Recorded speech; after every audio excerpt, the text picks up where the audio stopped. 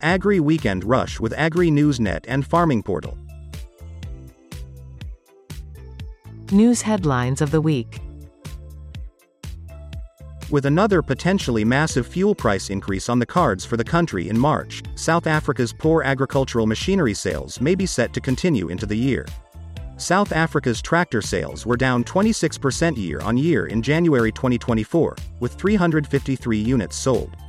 At the same time, combine harvesters were down 50% year-on-year, with 8 units sold. South Africa's tractor sales for 2022 amounted to 9,181 units, up 17% year-on-year and the highest annual sales for the past 40 years. Combine harvesters also had an excellent performance of 373 units in 2022, up 38% year-on-year and the highest yearly sales figure since 1985. The sales for the year before were also exceptional. As a diverse country with various socioeconomic challenges, individuals might prioritize immediate concerns such as employment, security, and health over environmental issues.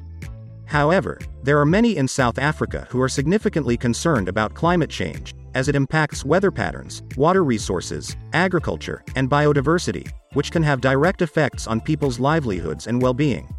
South Africa, as part of the international community, is taking steps to address climate change. The South African government has been involved in global climate change negotiations and has committed to reducing greenhouse gas emissions as part of its nationally determined contributions, NDCs, under the Paris Agreement. Moreover, in academia, business, and civil society, there are numerous South Africans who are actively engaged in efforts to combat climate change, advocate for sustainable practices, and implement renewable energy solutions.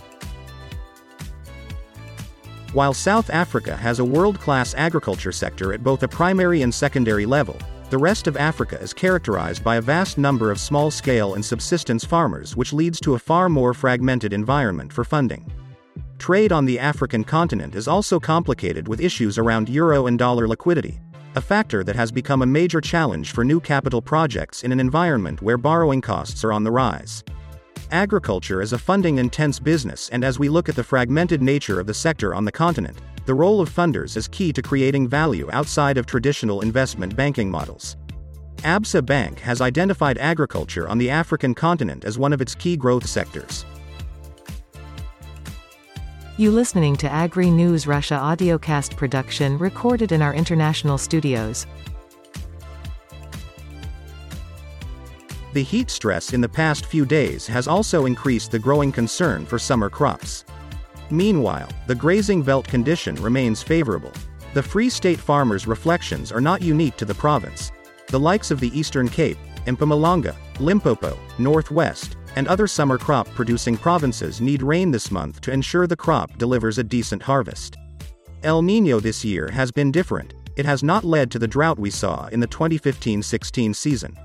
If anything, the rain was excellent from the start of the season and thus supported the planting conditions for summer crops. This crop would be well above South Africa's 5-year production of 14.95 million tons, down 7% year-on-year. Notably, a maize harvest of this size against South Africa's annual maize consumption of roughly 12 million tons implies that the country would remain a net exporter of maize. Cover crops. These are holding plants that are planted while a piece of land is not being used, typically providing seasonal crop in between two main crops. They are necessary, improving the nutrients in the soil, preventing weeds from growing in their place, and increasing the soil moisture. Which means using fewer chemicals or substitutes. Typical types of cover crops include grasses such as ryegrass or barley, and leafy plants such as clover, radishes, turnips, spinach, or flax. Ecosystems tend to self-regulate if given the support and space to do so. Going on to store carbon welcomes insect life, including pollinators, bees, and will make soil healthy over time. The Citrus Growers Association of Southern Africa, CGA, is very pleased to welcome an additional direct shipping service from the ports of Ngikura and Port Elizabeth for the export of citrus.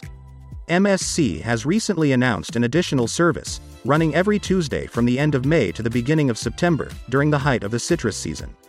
MSC has provided the citrus industry with shipping services for many years, and this expanded offering is a welcome development. This additional service is good news for Eastern Cape citrus growers. Our members in Pattensy, the Sundays River Valley and Cat River who export their high-quality citrus to Europe will be able to make use of this option, which helps to protect jobs and much-needed foreign revenue for the country. The CGA looks forward to the year with cautious optimism. The fruit on the trees are looking very good and we expect an increased crop yield in the coming season. There is a potential for another record-setting number of cartons exported.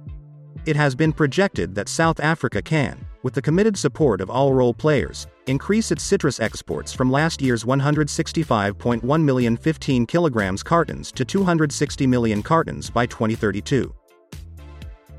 This was a audiocast from the news desk of CRA Media International in Los Angeles in the USA.